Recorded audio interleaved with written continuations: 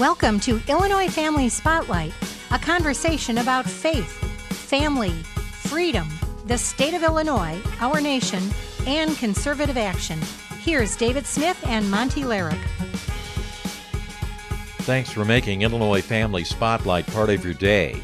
During this edition, we're featuring comments made by Dr. Michelle Cretella during the Illinois Family Institute's March 2019 Worldview Conference. That conference focused on gender ideology, which Dr. Cretella calls an anti-science cult that's opening the door for a totalitarian government. Dr. Cretella is the president of the American College of Pediatricians. She's a board-certified general pediatrician with a special interest in adolescent mental and sexual health. She's also a member of the board of directors for the Alliance for Therapeutic Choice. Just a brief word about the American College of Pediatricians.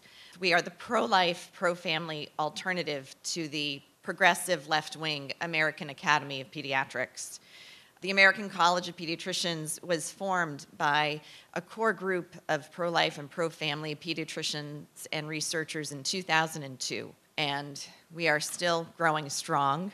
Members, we are not solely a Christian organization. We are rooted in science and the fact that science properly, when it's true science, actually does support pro-life and pro-family propositions. So I'm here today to tell you the horrific news that we are actually manufacturing transgender children in this country and around the world. And this is child abuse. It's institutionalized child abuse. And what's worse, and this is very, very important, especially for Christians to understand, is that the transgender movement is an opening for a totalitarian government. We are already seeing the erasure of parent rights, women's rights, and religious freedom. So I'm going to cover science and then the social implications of the movement. Now, I'm here to tell you that when a doctor says, congratulations, you have a girl, or congratulations, you have a boy, he or she has not assigned your child a sex, right? No. Sex is determined at fertilization. If anyone assigns it, it's God. The doctor, we just recognize the sex. So, thank you. And what I receive phone calls from teachers, grades, like grade 7 on up, from teachers who are health teachers or biology teachers. They are being told by their school administrators that they can no longer say that girls are XX and have ovaries. They can no longer say that girls make eggs or that boys make sperm, because that's transphobic language. That's discriminatory language. No, we have to hold on to biological reality. And I tell these teachers, they ask me, what can we do? I said, speak the truth. This is science. You tell your administrators, if you get called up to them, biology is not bigotry. Sex is a biological reality. It is defined by our reproductive capacity. It takes a man and a woman to make a baby. That's 2 sexes. That's all we have. As I said, sex is determined at fertilization. It declares itself in utero as early as 8 weeks gestation. And at birth, we merely recognize it. Now, we are often told, the activists will bring up, oh, no, there's at least a third sex, the intersex people. This is using people with birth defects as pawns for a political goal. Disorders, the proper medical term is disorders of sex development. It is exceedingly rare. 1 in 2,000 births, we will have a baby with ambiguous genitalia. Now, to put that in perspective, twice as often as that, we will have a baby born with a defect of their mouth, cleft lip and palate. No one says, oh, you know what, we have a normal spectrum of human mouth development here. No, we understand that that is a birth defect. Cleft lip and palate is a birth defect. Well, here, ambiguous genitalia, far less frequent, much more rare. But they're trying to tell us that this is a new sex. No, it is not. Words are engineered before society is, right? We've got linguistic engineering that always takes place before social engineering. And decades ago, starting with actually John Money was a psychologist and a sexologist. He and his colleagues wanted to justify mutilating surgeries on transsexual men. He knew, even back then, everyone knew, you can't change sex. Surgeries don't change sex. Drugs don't change sex. So he said, we have to make something up to say what we're treating so we can get paid for it. So he took the word gender. Now, originally, gender meant male or female, masculine or feminine, and applied only to grammar. Take, for example, in the Spanish language, amigo. That means friend in Spanish. It has a male gender.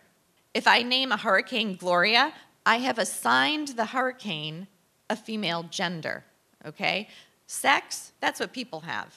Male or female, man or woman. Gender only applied to grammar until John Money came along and said, these transsexual men, they have a sex and a gender.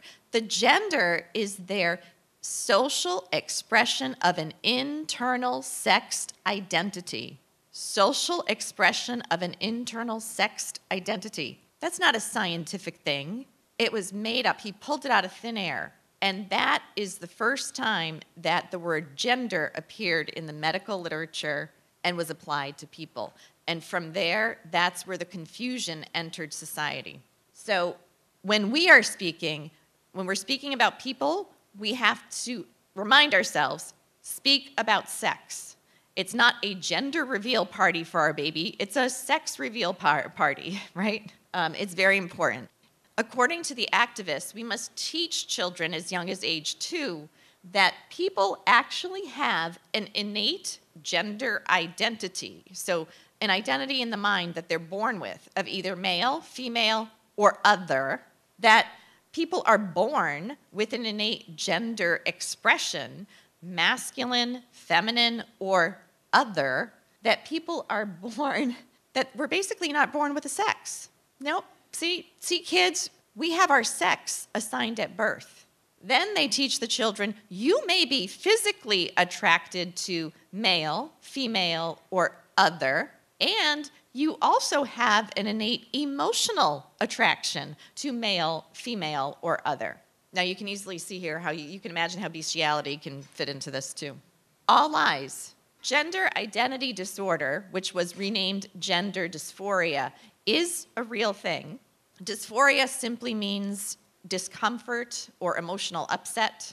Prior to the transgender political activism, let's say prior to 2013, less than 1% of children would experience a discomfort over their physical bodies. Less than a fraction of a percent would actually believe that they were the opposite sex. And the vast majority, up to 98% of confused boys and up to 88% of confused girls, would outgrow this confusion if families were helped to support them through their natural puberty. So prior to transgender activism, prior to 2013, most physicians and psychiatrists and therapists understood that the transgender belief was in the same category as anorexia nervosa. That is where a young woman or young man believes they are morbidly obese when in fact they are dangerously thin. There are people who believe they are horribly disfigured and need to pursue they want to pursue cosmetic surgery because they believe they're terribly disfigured, body dysmorphic disorder. But we don't follow that old thinking anymore. Today, doctors, therapists will actually tell parents, so if two parents bring their little boy to a doctor, little boy's 3 years old, and he's insisting that, Mommy, Daddy, I'm really a girl, he's cross-dressing, he's only playing with girl toys, the doctors today will say, oh, he's insistent, consistent, and persistent that he's really a girl. He was born in the wrong body. Mom and Dad, you must socially change him. He's really your daughter. give him a new name, encourage him to dress only as a girl, and you make sure you go to the school and make sure they treat him as such. Congratulations, you have a daughter. Social impersonation is the first step that children are now given, and that will be followed by drugs called puberty blockers, usually at age 9, as early as age 9, and then sex change, cross-sex hormones when they're sometimes as young as 13. Just to take a step back, in 2010, I did have a little boy. I call him Andy, not his real name. And between the ages of 3 and 5, he did start to tell his parents that he was a girl. He increasingly played only with girl toys and was cross-dressing. His parents were concerned, and again, this was 2010, so we still had critically thinking therapists at that time. After 3 months of therapy, Andy, during play therapy with both parents present and the therapist, grabbed a truck in one hand, a Barbie in the other, kind of weighed them, and looked up and said, "Mommy, Daddy, you don't love me when I'm a boy." Now, these parents were good parents, but when Andy was 3, his sister with special needs was born. So he went from being king of the hill, apple of mom and dad's eye.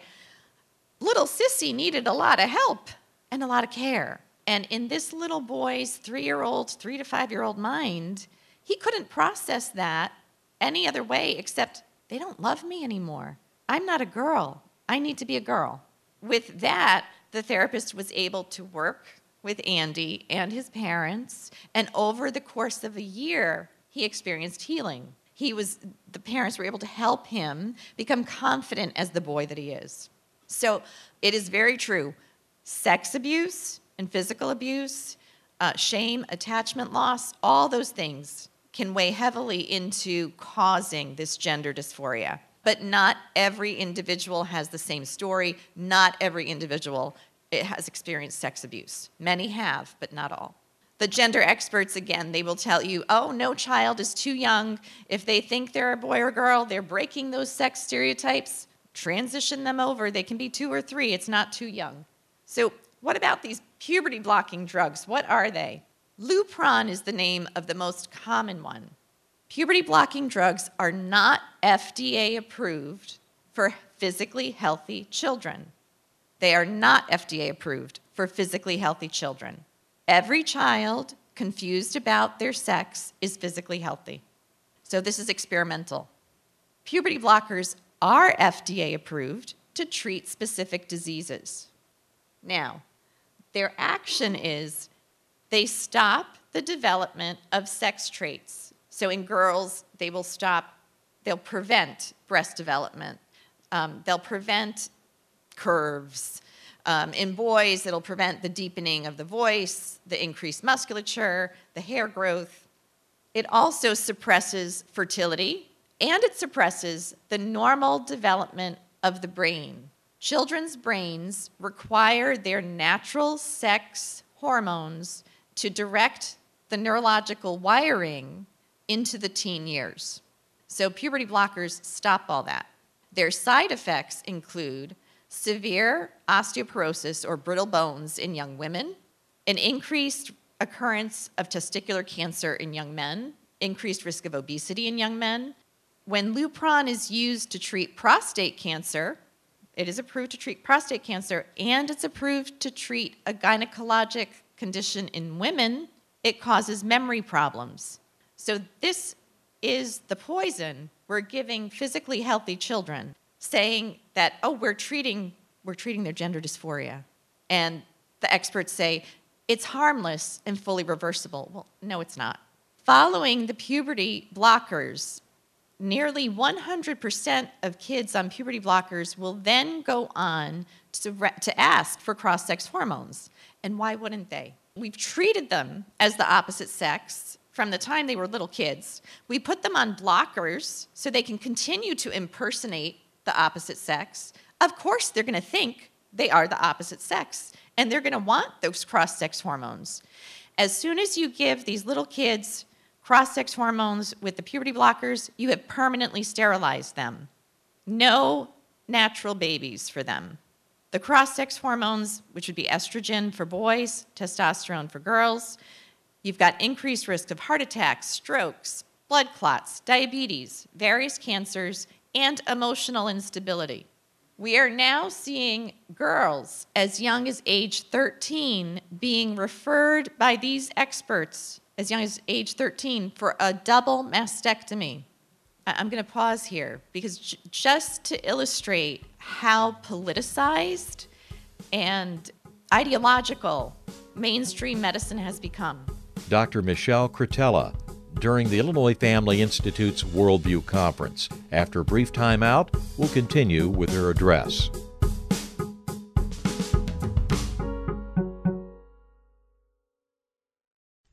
This is Dan Proft for townhall.com. Nearly 400 years ago, Harvard, named after a Puritan minister, was founded to educate clergy. Some 65 years later, Yale was founded to do the same. Today, the two institutions share the common pursuits of denying God's existence and decrying man's. That was on display during the annual Gridiron meeting between the two schools recently, as students from both institutions staged a climate change sit-in at the 50-yard line, delaying the game for almost an hour. Who were they protesting? The leftist professors who indoctrinated them?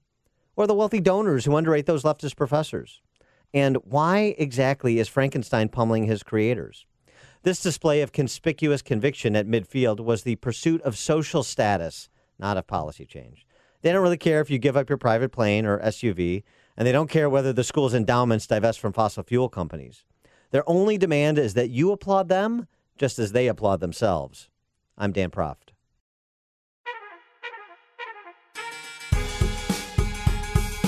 Thanks for joining Illinois Family Spotlight. During this segment, Dr. Michelle Cretella warns that many pediatricians are no longer on the side of parents and have become gender activists in white coats. Dr. Cretella is the president of the American College of Pediatricians and is a board-certified general pediatrician. The left, the far left American Academy of Pediatrics came out with a warning to parents of teenagers about tattoos. They said, parents and pediatricians, be sure to warn your teenage children and patients about getting tattoos.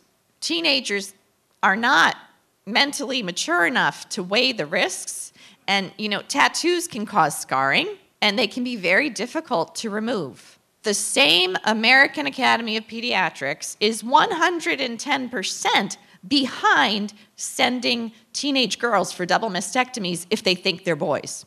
Yes, it is institutionalized child abuse. This is how crazy, I just want you to understand how ideological and left-wing the American Academy of Pediatrics is.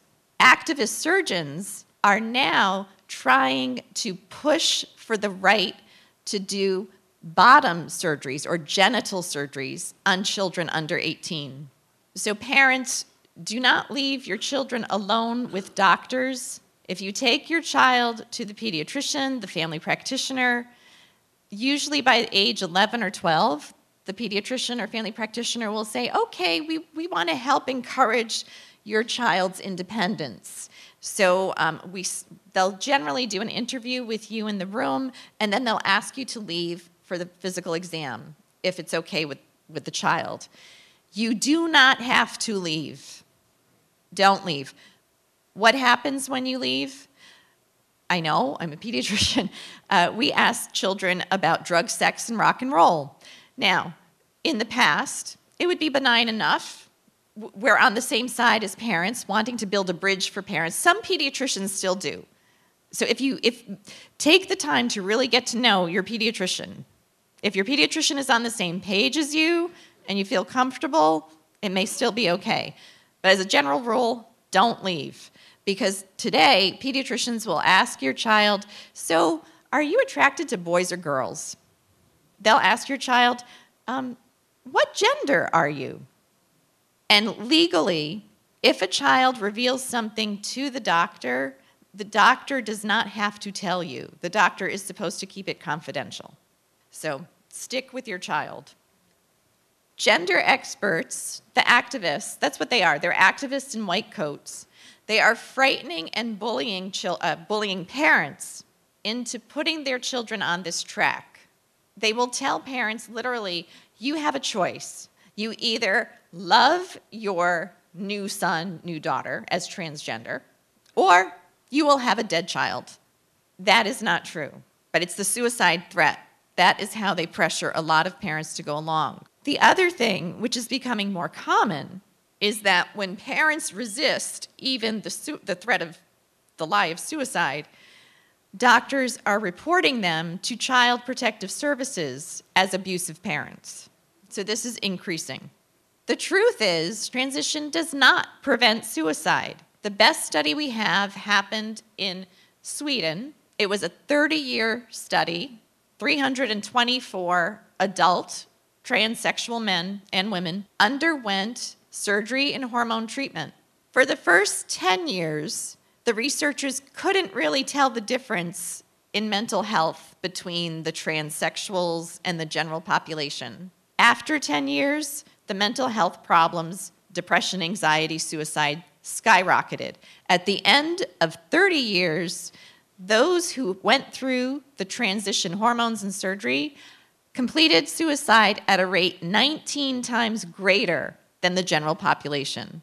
Sweden is not a transphobic nation. Transphobia, in other words, us Christians, are not, we're not the cause. A transphobic, non-accepting culture is not the cause of suicide. The cause of suicide in this population is the underlying issues, the traumas, the misperceptions, the psychology. So gender ideology is an anti-science cult. And it's a cult in the sense that it's being preached by mainstream medicine, psychiatry. It has infiltrated our public schools and even private schools. I hear from parents, even in some Christian schools, who they're asking me for, can you help us? Can you give us the science? Help us educate our principal and so forth. So be very careful, because even Christian schools are not always immune from this ideology. And of course, social media and mainstream media. This is a really difficult time to be a parent. When we protect gender identity in law, the indoctrination of children becomes unstoppable. Think about it.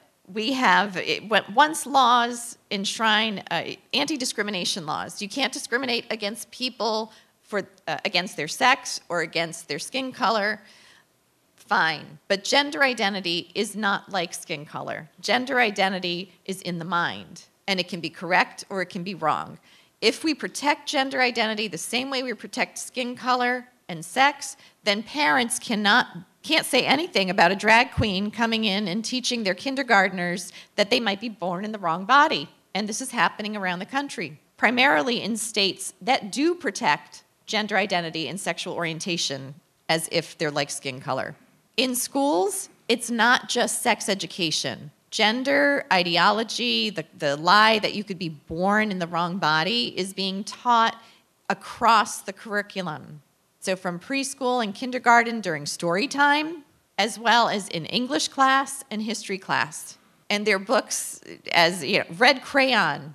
That sounds like a benign title. Well, it's about a red crayon that colors blue. So what that does, as the teacher reads through, she teaches children to think, what's on the outside may not be who you really are. The Teddy book, introducing Teddy, is about a little teddy bear who's sad. At the beginning of the book, he has a bow tie. By the end of the story, he's gone from sad to happy because he realized he could move his bow tie and make it a barrette, a girl bear. This is dangerous because children, at the age of 3, children may understand. They're just figuring out, I'm a boy, I'm a girl. It's not until age 7 that children really understand sex doesn't change. By age 7, that's when kids are grasping a boy becomes a man and doesn't change, and a girl becomes a woman and doesn't change. So under age 7, children are very vulnerable to this ideology. Everyone as an adolescent or a teenager has some sort of angst, right? It's that period, that time period is the time when a teen is supposed to figure out who they are, try on different roles, and consolidate who they're going to be. Well, now, right at that age period, when they're going through some depression, some anxiety, or just the normal ups and downs of teenage years, they are running into chat rooms and all kinds of videos that are promoting transgenderism. And we are actually seeing groups of teenagers at schools coming out as trans together. That's called rapid onset gender dysphoria. This is the power of social indoctrination and then the contagion from social media. So the new normal, if we allow our legislators to enshrine gender identity as a protected class, the new normal becomes drag queens, transsexuals, transgenders are a normal protected minority, and anyone who adheres to a biblical faith, including faithful Muslims, Orthodox Jews, Christians, Catholics, or anyone who believes in biology, we now become hate mongers. And we're the ones who will be fined. And as an example, in New York City, if you misgender someone, if you use the wrong pronoun in New York City, you can be fined $250,000. They have also, in New York City, outlawed in their transit and their trains, they no longer say ladies and gentlemen because that is transphobic language. Dr. Lisa Littman, she is a mother as well as a researcher and physician. She published an excellent study about the rapid onset gender dysphoria in teenagers. She was working for the Rhode Island Department of Public Health at the time, and she published her study out of Brown University. Because she was warning people about the rapid onset in these teenagers due to social media, she was attacked by the transgender activists. And Brown University pulled her study from their website.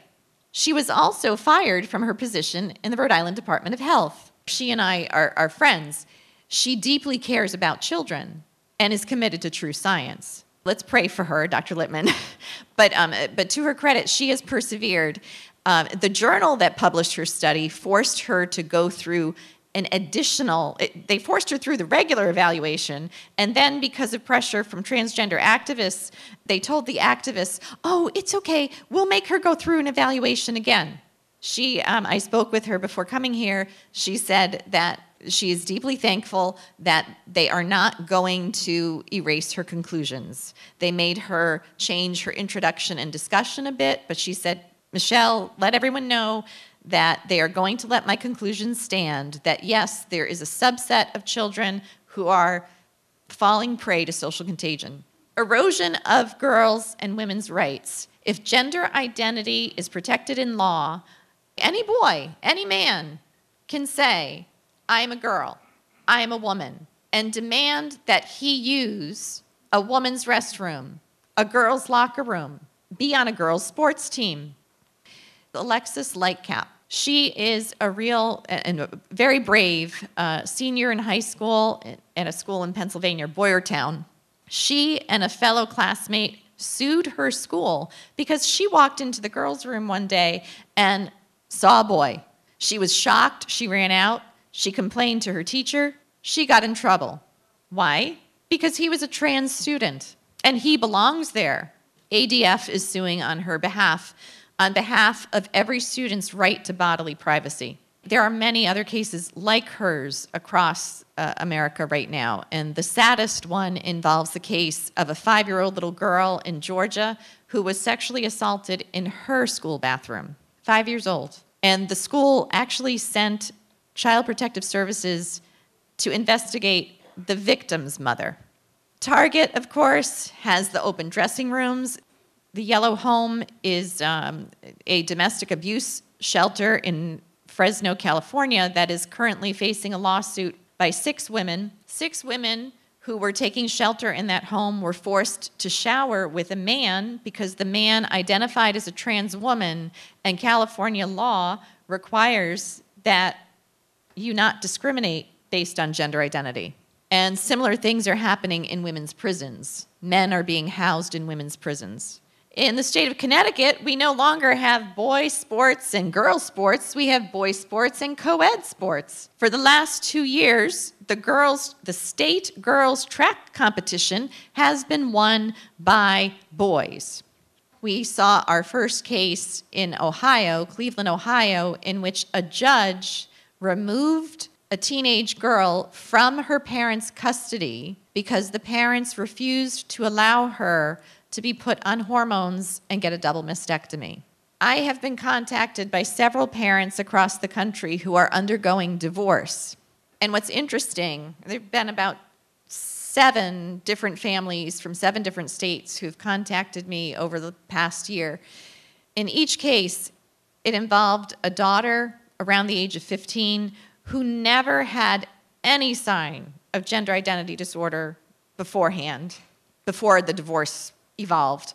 Divorce proceedings begin and the gender dysphoria erupts. One parent will insist that the gender dysphoria is a result of the trauma of the divorce and wants psychiatric treatment. The other parent will say, no, I believe the gender experts. I want her to get hormones and surgery. And the judges are siding with the hormones and surgery.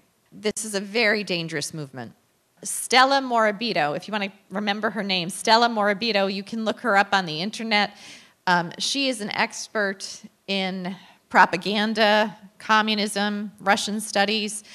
She has basically looked at the transgender movement, indicating that this opens the door to a totalitarian government because it is forcing everyone to basically accept lies as reality. It's unsustainable. It's unsustainable to deny biology. It takes so much force to convince people, so much propaganda to convince people that our bodies are not who we are. She points out that it sows chaos into the language. And we talked about that a little bit with gender versus sex. We also have these crazy pronouns. According to Google, there are 112 different genders. She says it quite well. Transgenderism depends on a very aggressive campaign of agitation, propaganda, and punishment. You know, as I indicated, New York City, you get fined an outrageous $250,000 for using the wrong pronoun. Sowing the seeds for totalitarianism, and she is ringing the alarm. Let's stand up together, sound the alarm, and speak out against its censorship. As far as action steps, please do visit our website, the American College of Pediatricians, acpeds.org, acpeds.org. We have a variety of resource materials there, not just on transgender. Educate yourselves, educate your children, be very proactive. Know what is going on in your children and grandchildren's schools. And the more we're going along, certainly fight to get your schools back, but more and more I am pushing homeschooling. I really am. Yeah. Thank you. Dr. Michelle Cretella at the Illinois Family Institute Worldview Conference. Make plans to attend the upcoming March 7th Worldview Conference at the Village Church of Barrington. Dr. Michael Brown and Dr. Robert Gagnon will encourage us to think biblically about our corrosive culture. Find out more by clicking events at illinoisfamily.org. Please support the work of the Illinois Family Institute. To give, click the Contribute button on the homepage of illinoisfamily.org or call 708-781-9328. Also, tell a friend about Illinois Family Spotlight. Until next time, God bless. Thank you for listening to Illinois Family Spotlight. For more information, please visit us at ifiaction.org and look for us on Facebook and Twitter. If you would like to email us questions or comments, please do so at feedback@ifiaction.org. Until next time, stay engaged and keep your eyes on the prize.